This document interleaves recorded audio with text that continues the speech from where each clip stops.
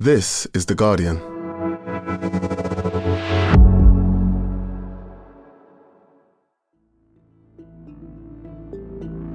Today, casual drug use has never exactly been safe, but a new opioid flooding the United States is making it more dangerous than ever.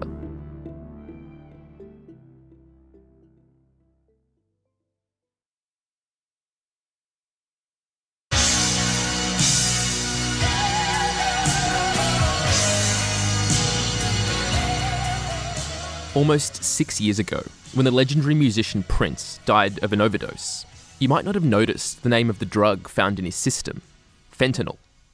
Prince thought he was taking Vicodin. A legendary voice silenced by one of the strongest opiate drugs in the world, fentanyl, 50 times more potent than heroin. In 2018, the rapper Mac Miller believed he was taking the painkiller oxycodone. Well, I'ma give you what you came for. Yeah, should I work too hard to have a clue who you are? The pills were counterfeit. Among the cocktail of drugs that killed him was fentanyl. The feds don't know if Miller knew he was getting fentanyl-laced pills instead of what the feds allege the rapper agreed to buy: oxycodone, cocaine, and Xanax. Last September, when Michael K. Williams, the actor most famous for his role as Omar in The Wire, Come on now, by the heads of your chinny chin chin, died of an overdose, the drug responsible was... The U.S. attorney released pictures of the actor receiving fentanyl-laced heroin.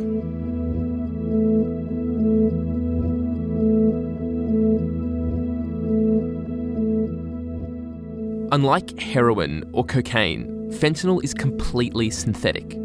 It's produced in a lab, much stronger than similar drugs, far more addictive, and much more dangerous. And as Perla Mendoza, a California woman, found out, not just killing the rich and famous. My son asked a supposed friend if he knew anyone who had Xanax, and that friend gave him a Snapchat link to someone he knew.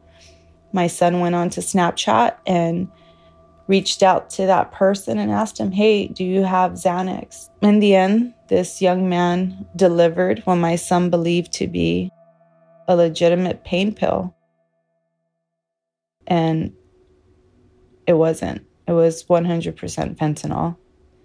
And one pill killed my son. He was deceived. He didn't ask for fentanyl. Nowhere on his message did he say, can you give me fentanyl? He didn't want to die, but he did want relief. You know, this fentanyl, it's all over the place. And it's just spreading like wildfire.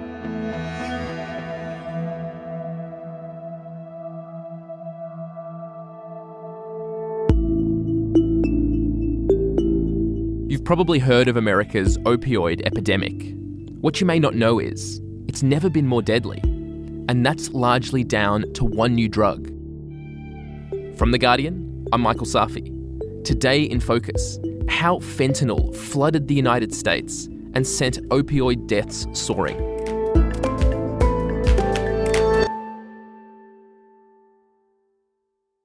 Erin McCormick, you're a Guardian US reporter based in California. Can you tell me about what you remember of the arrival of the drug fentanyl in your state? Well, we hadn't heard of it at all until the summer of 2021.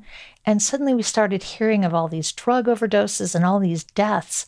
Apparently, fentanyl had been circulating a lot on the East Coast. And then the police chief of San Francisco announced that they had seized 7 kilos of powder-filled baggies. New tonight at 8 o'clock. Take a look at this. San Francisco police showing off this bust of illegal guns, drugs, and cash that were headed to the streets of the Tenderloin. Officers say they recovered more than 30 pounds of drugs, including more than 16 pounds of fentanyl alone. Which he said was enough lethal overdoses to wipe out the city of San Francisco's population 4 times over. There's been a lot of coverage of the opioid crisis over the past few years, but I think what's shocking to me is that it actually seems to be becoming far worse. What is the scale of the crisis now? When it comes to overdose deaths, what kind of numbers are we talking about? In 5 years, it has been a doubling. And during the first year of the pandemic, we discovered that 100,000 people had died of overdose deaths. Today we learned that more than 100,000 Americans died of drug overdoses in the last year. That is the highest overdose death toll ever recorded in a 12-month period. Drug overdoses now claim more lives than car accidents and gun violence in America combined. In that 1 year, the first year of the pandemic, it was a 30% increase. God, that is just appalling numbers. I mean, how many of those deaths are connected to this drug, fentanyl? About 3 in 4 overdose deaths are now associated with opioids. And by now, nearly 90% of those deaths are fentanyl or other synthetic drugs made from raw chemicals rather than agricultural methods like they used to have to grow poppies like heroin. Now it's all mixed up in a laboratory. According to statistics that we calculated, a young person dies in California of fentanyl now every 12 hours. And that's 1,000% increase in the last 5 years. That's really staggering. What exactly is fentanyl? What makes it so dangerous? It was originally invented as a powerful anesthetic medical drug, which could help with things like very bad cases of cancer or to put people to sleep during surgery. Similar to other opioids like morphine and heroin, fentanyl sedates the user by reacting with receptors in the brain to release dopamine. Fentanyl is as much as 100 times more potent than heroin. And the amount of powder that would fit under your small fingernail could be enough to kill you. 1 kilo of pure fentanyl, I'm told, you could make like $20 million. Are people actually going to drug dealers and saying, hey, can I get some fentanyl? Like, how do they actually end up getting it? Well, it started out being added to the heroin supply. And then it was also found to be added to supplies of all kinds of other drugs like cocaine and methamphetamines. First, it came from China, and sometimes it was shipped through the mail directly into the United States and sold on the streets here.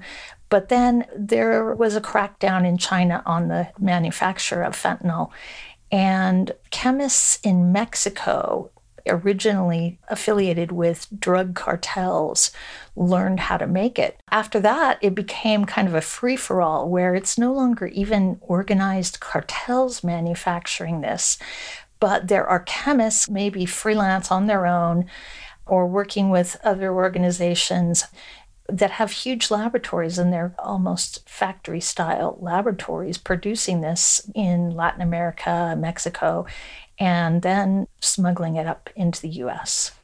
We've been hearing about the opioid crisis now pretty consistently for about 5 or 6 years, and yet you tell me that in that same period, the deaths from opioids, they've actually doubled. I know the government has tried to crack down on opioid abuse in recent years, but it sounds like they're not succeeding. Why is that?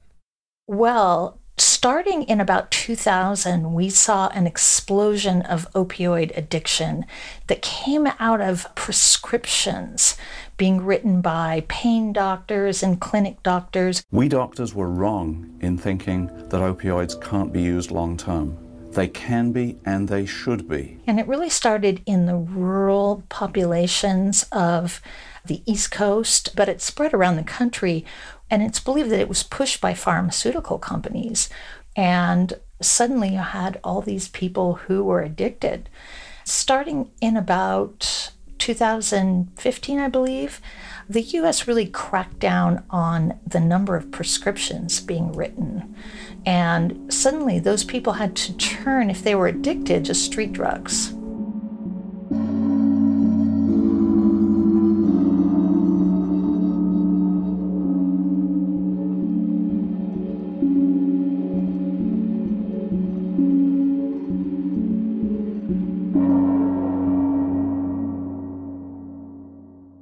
So, Erin, is the reason the opioid crisis has gotten so much worse in the past few years because of these new super potent synthetic drugs, or are there other factors at play here?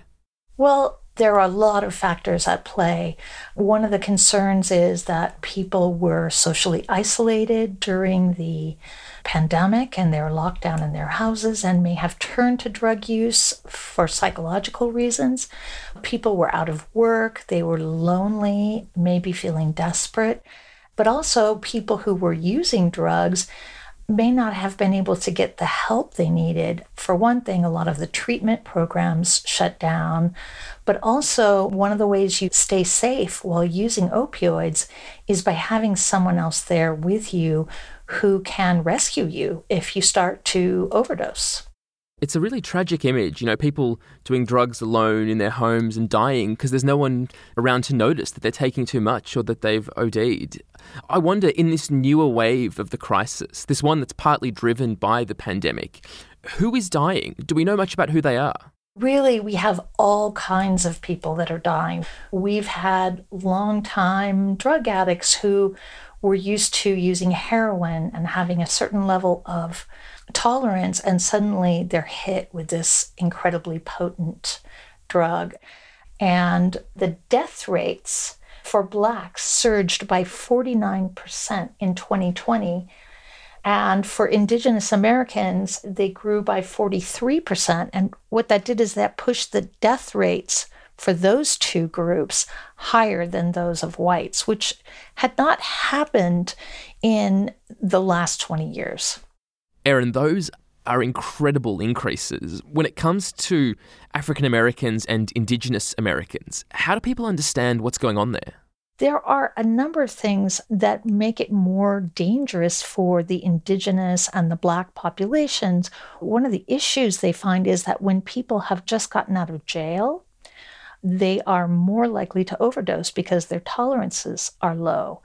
But in the U.S., with our long-standing war on drugs, we have tended to put Blacks and Indigenous Americans in jail at much, much higher rates than whites. And so that's one of the reasons that they may be hit by this. Another reason is they're not getting the treatment and other forms of help.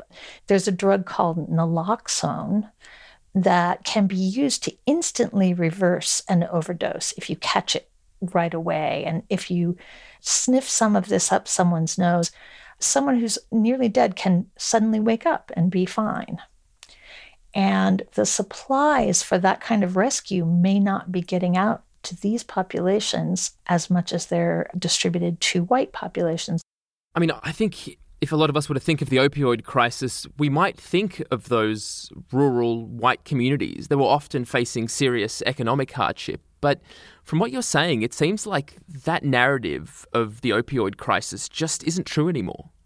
A lot of times, deaths among whites have been described as deaths of despair caused by jobs moving overseas and people not feeling connected to society anymore. Tucked into the Appalachian valleys of south central West Virginia, they've sent generation after generation deep into the coal mines and to cut timber.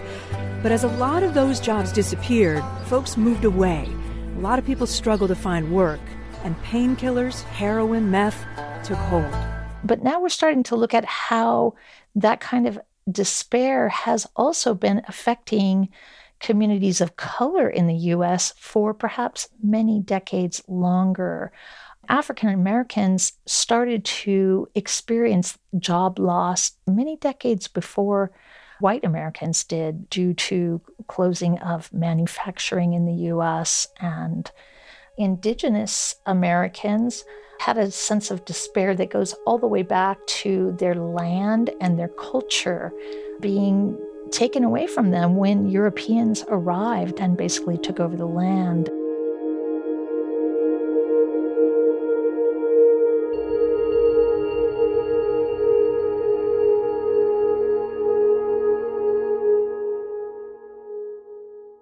Erin, another group that you mentioned who were badly affected were teenagers. What's been happening with them? What are the numbers saying? Well, the largest group of deaths has been among middle-aged people, but my analysis of the age groups and how they've seen their rates grow shows that teenagers saw the fastest rates of deaths.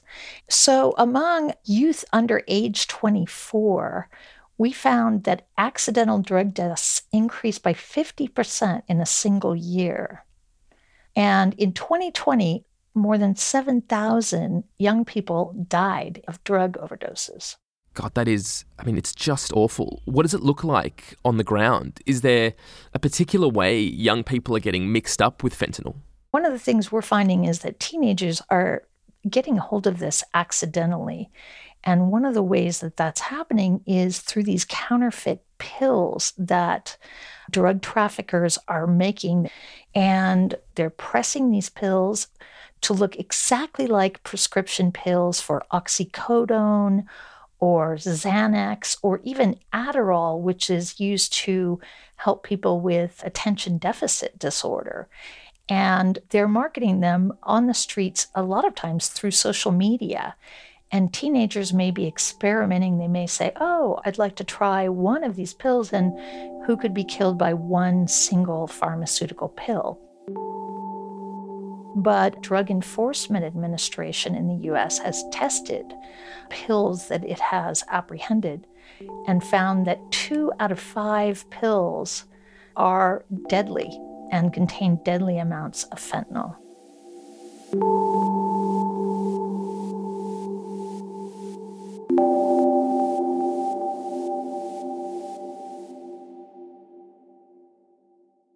My son, Daniel, we were very close. He was 20 years old when he passed away from fentanyl poisoning. He was the type of guy that would stop and say, Mom, we need to help that person. Their car broke down. Or, hey, Mom, let me get off the car and go help that old lady. He would write music and he would sing and he loved rapping. He was a very special boy and son. I was a single mom, so I was very proud of the way he turned out. Yeah, I can hear it in your voice, Perla. I can hear that pride. Thank you. I'm trying to hold back my tears. I appreciate this is really hard to talk about, and I really appreciate you sharing your story with us. I know Daniel was working to overcome his anxiety and depression. Can you tell me a little bit about that? He did, and it was surprising to me.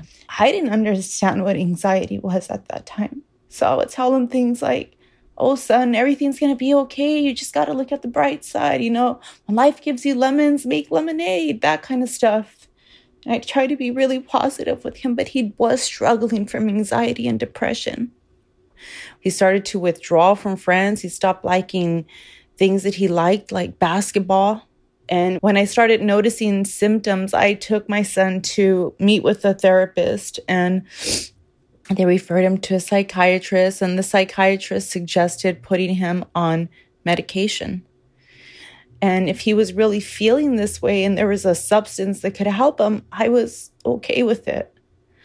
I was a young single mom trying my best to take care of my son.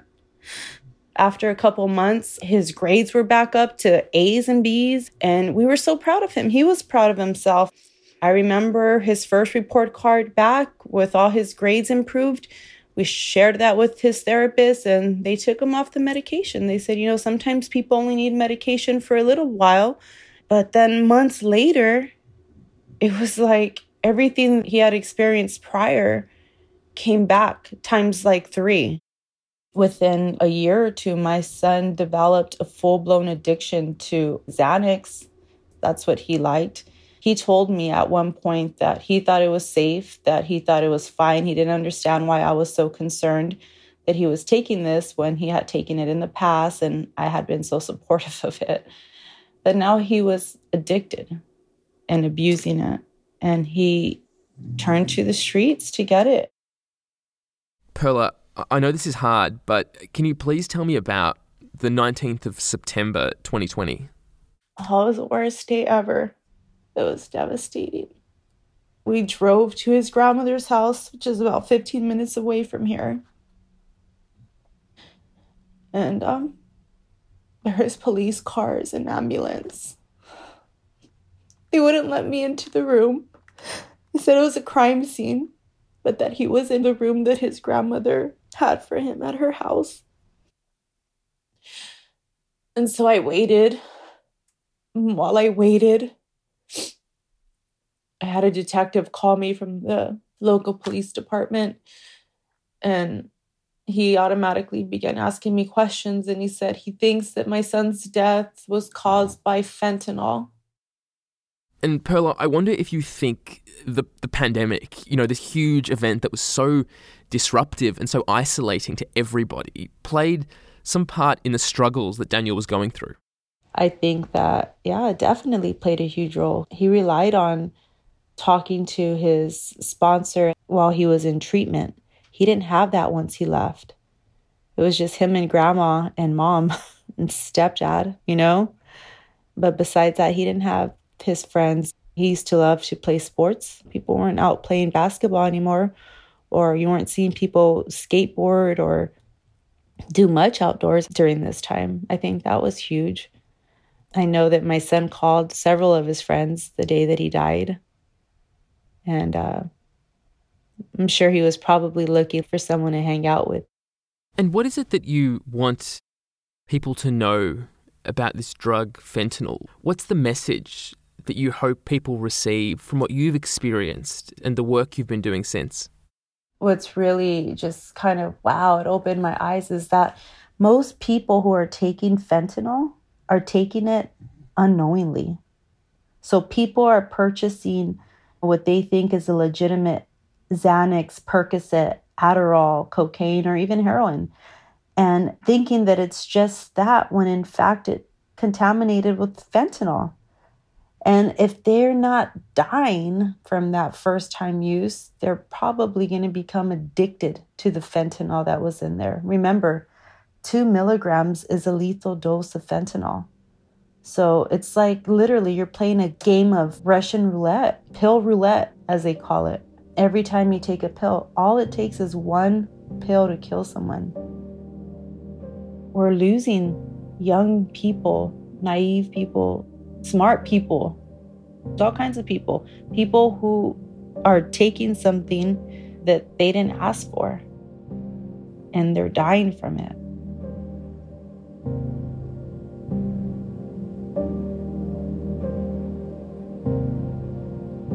Coming up, what can be done to stop the spread of fentanyl in the US and other places, including the UK?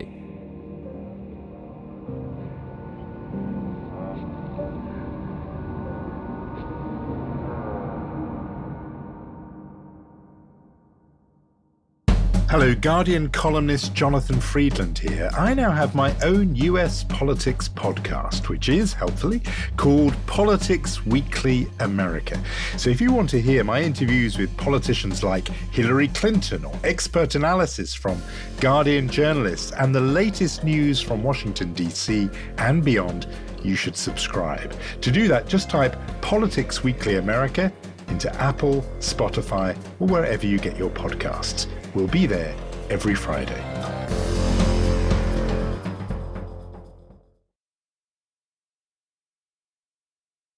Erin, what you've described to us sounds like a long-term problem that's going to require many years to properly resolve. But in the short term, is there anything that can be done to stop these fentanyl deaths?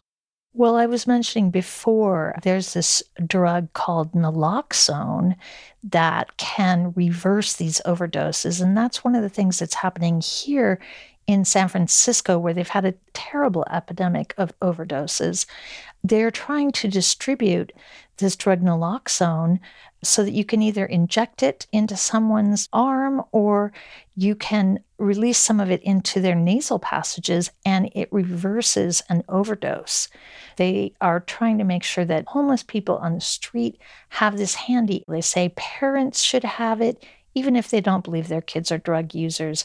And also fentanyl test strips. So if you're using a drug, you might be able to test and see if it actually has fentanyl in it. They're also trying to open more treatment for people. It's been very hard to get into treatment during the pandemic. And what about on a longer term scale? How has the federal government responded? And are there any big policy shifts that could be made to help this? Yes, President Biden was speaking about this in his State of the Union address on March 1st. And if you're suffering from addiction, you should know you're not alone. I believe in recovery, and I celebrate the 23 million Americans in recovery. And they're trying to quickly come up with more money for medication to treat opioid use disorder. And they're really talking about shifting the emphasis in the way we've dealt with this more to helping people get off these drugs and overcome their addictions rather than trying to lock people up or have a war on drugs as we have for the last 50 years. Erin, we've been speaking to Perla Mendoza, a mother whose son Daniel was killed after taking a Xanax that she describes as being poisoned with fentanyl. And one thing that strikes me from Daniel's case and others is that these drugs are speaking to a kind of profound need among Americans for pain relief. And the fact that this problem got worse during the pandemic suggests they aren't just trying to relieve physical pain, that people are hurting and isolated, looking for something, anything that can relieve that emotional pain. I think we're really just beginning to confront the problems that we're going to face from people being locked down and in isolation and without jobs and without school and really wounded by this pandemic. We haven't really even begun to address how to reach out and get maybe counseling for people. One group that is trying to address this pandemic in more holistic ways and address the issues of drug addiction that may have arisen from the pandemic is the Indigenous American culture. They have a number of groups that are starting programs to use traditional Indigenous practices and reconnect people with their culture and their beliefs in order to treat drug addiction. That's really interesting that these communities, on the one hand, we've seen be so vulnerable to this problem, are at the same time coming up with new ways to fight it. And as we try to figure out what the solutions for everybody might be, it seems like one of the most important things now is just to tell people, alert them to the scale of the problem, that the drugs you're taking on a Saturday night, they could be laced with fentanyl in poisonous doses, and that even one pill could be enough to kill you. I think we're at a really fearful moment. I mean, it's kind of a horrifying moment where we didn't know about this and we're waking up to it. And I don't think that we have come up with the answers that we're going to need to come up with to address this problem, both in helping people feel more whole and connected to society, and in just getting this stuff off the streets and not having it almost kind of randomly take people's lives who might just be experimenting with something or not know what they're getting into at all. I'm very concerned about it. And one of the drug researchers that I spoke with, Helena Hansen, said that she's already started to hear of cases of fentanyl popping up in Europe. This drug is so cheap to make and so easy to transport that I think it's going to be all over the world in no time. And the question is how to stop it. Erin, thanks so much. Thank you so much, Michael. I really appreciate your covering this. That was Erin McCormick. Thank you so much to her and to Perla Mendoza for sharing her story with us. Be sure to follow all of Erin's reporting on fentanyl and the opioid epidemic at theguardian.com. In a statement to The Guardian, Kelsey Donahue, a spokesperson for Snap, said the company was, quote, determined to do our part to eradicate drug sales on Snapchat. Donahue listed several steps Snap has taken, including raising awareness of counterfeit pills directly in the app, using machine learning to proactively detect drug-related content, and working with law enforcement and other experts. And that is it for today. This episode was produced by Courtney Youssef and Lucy Hoff. Sound design was by Rudy Zagadlo. The executive producers are Maithili Rao and Phil Maynard. We'll be back tomorrow.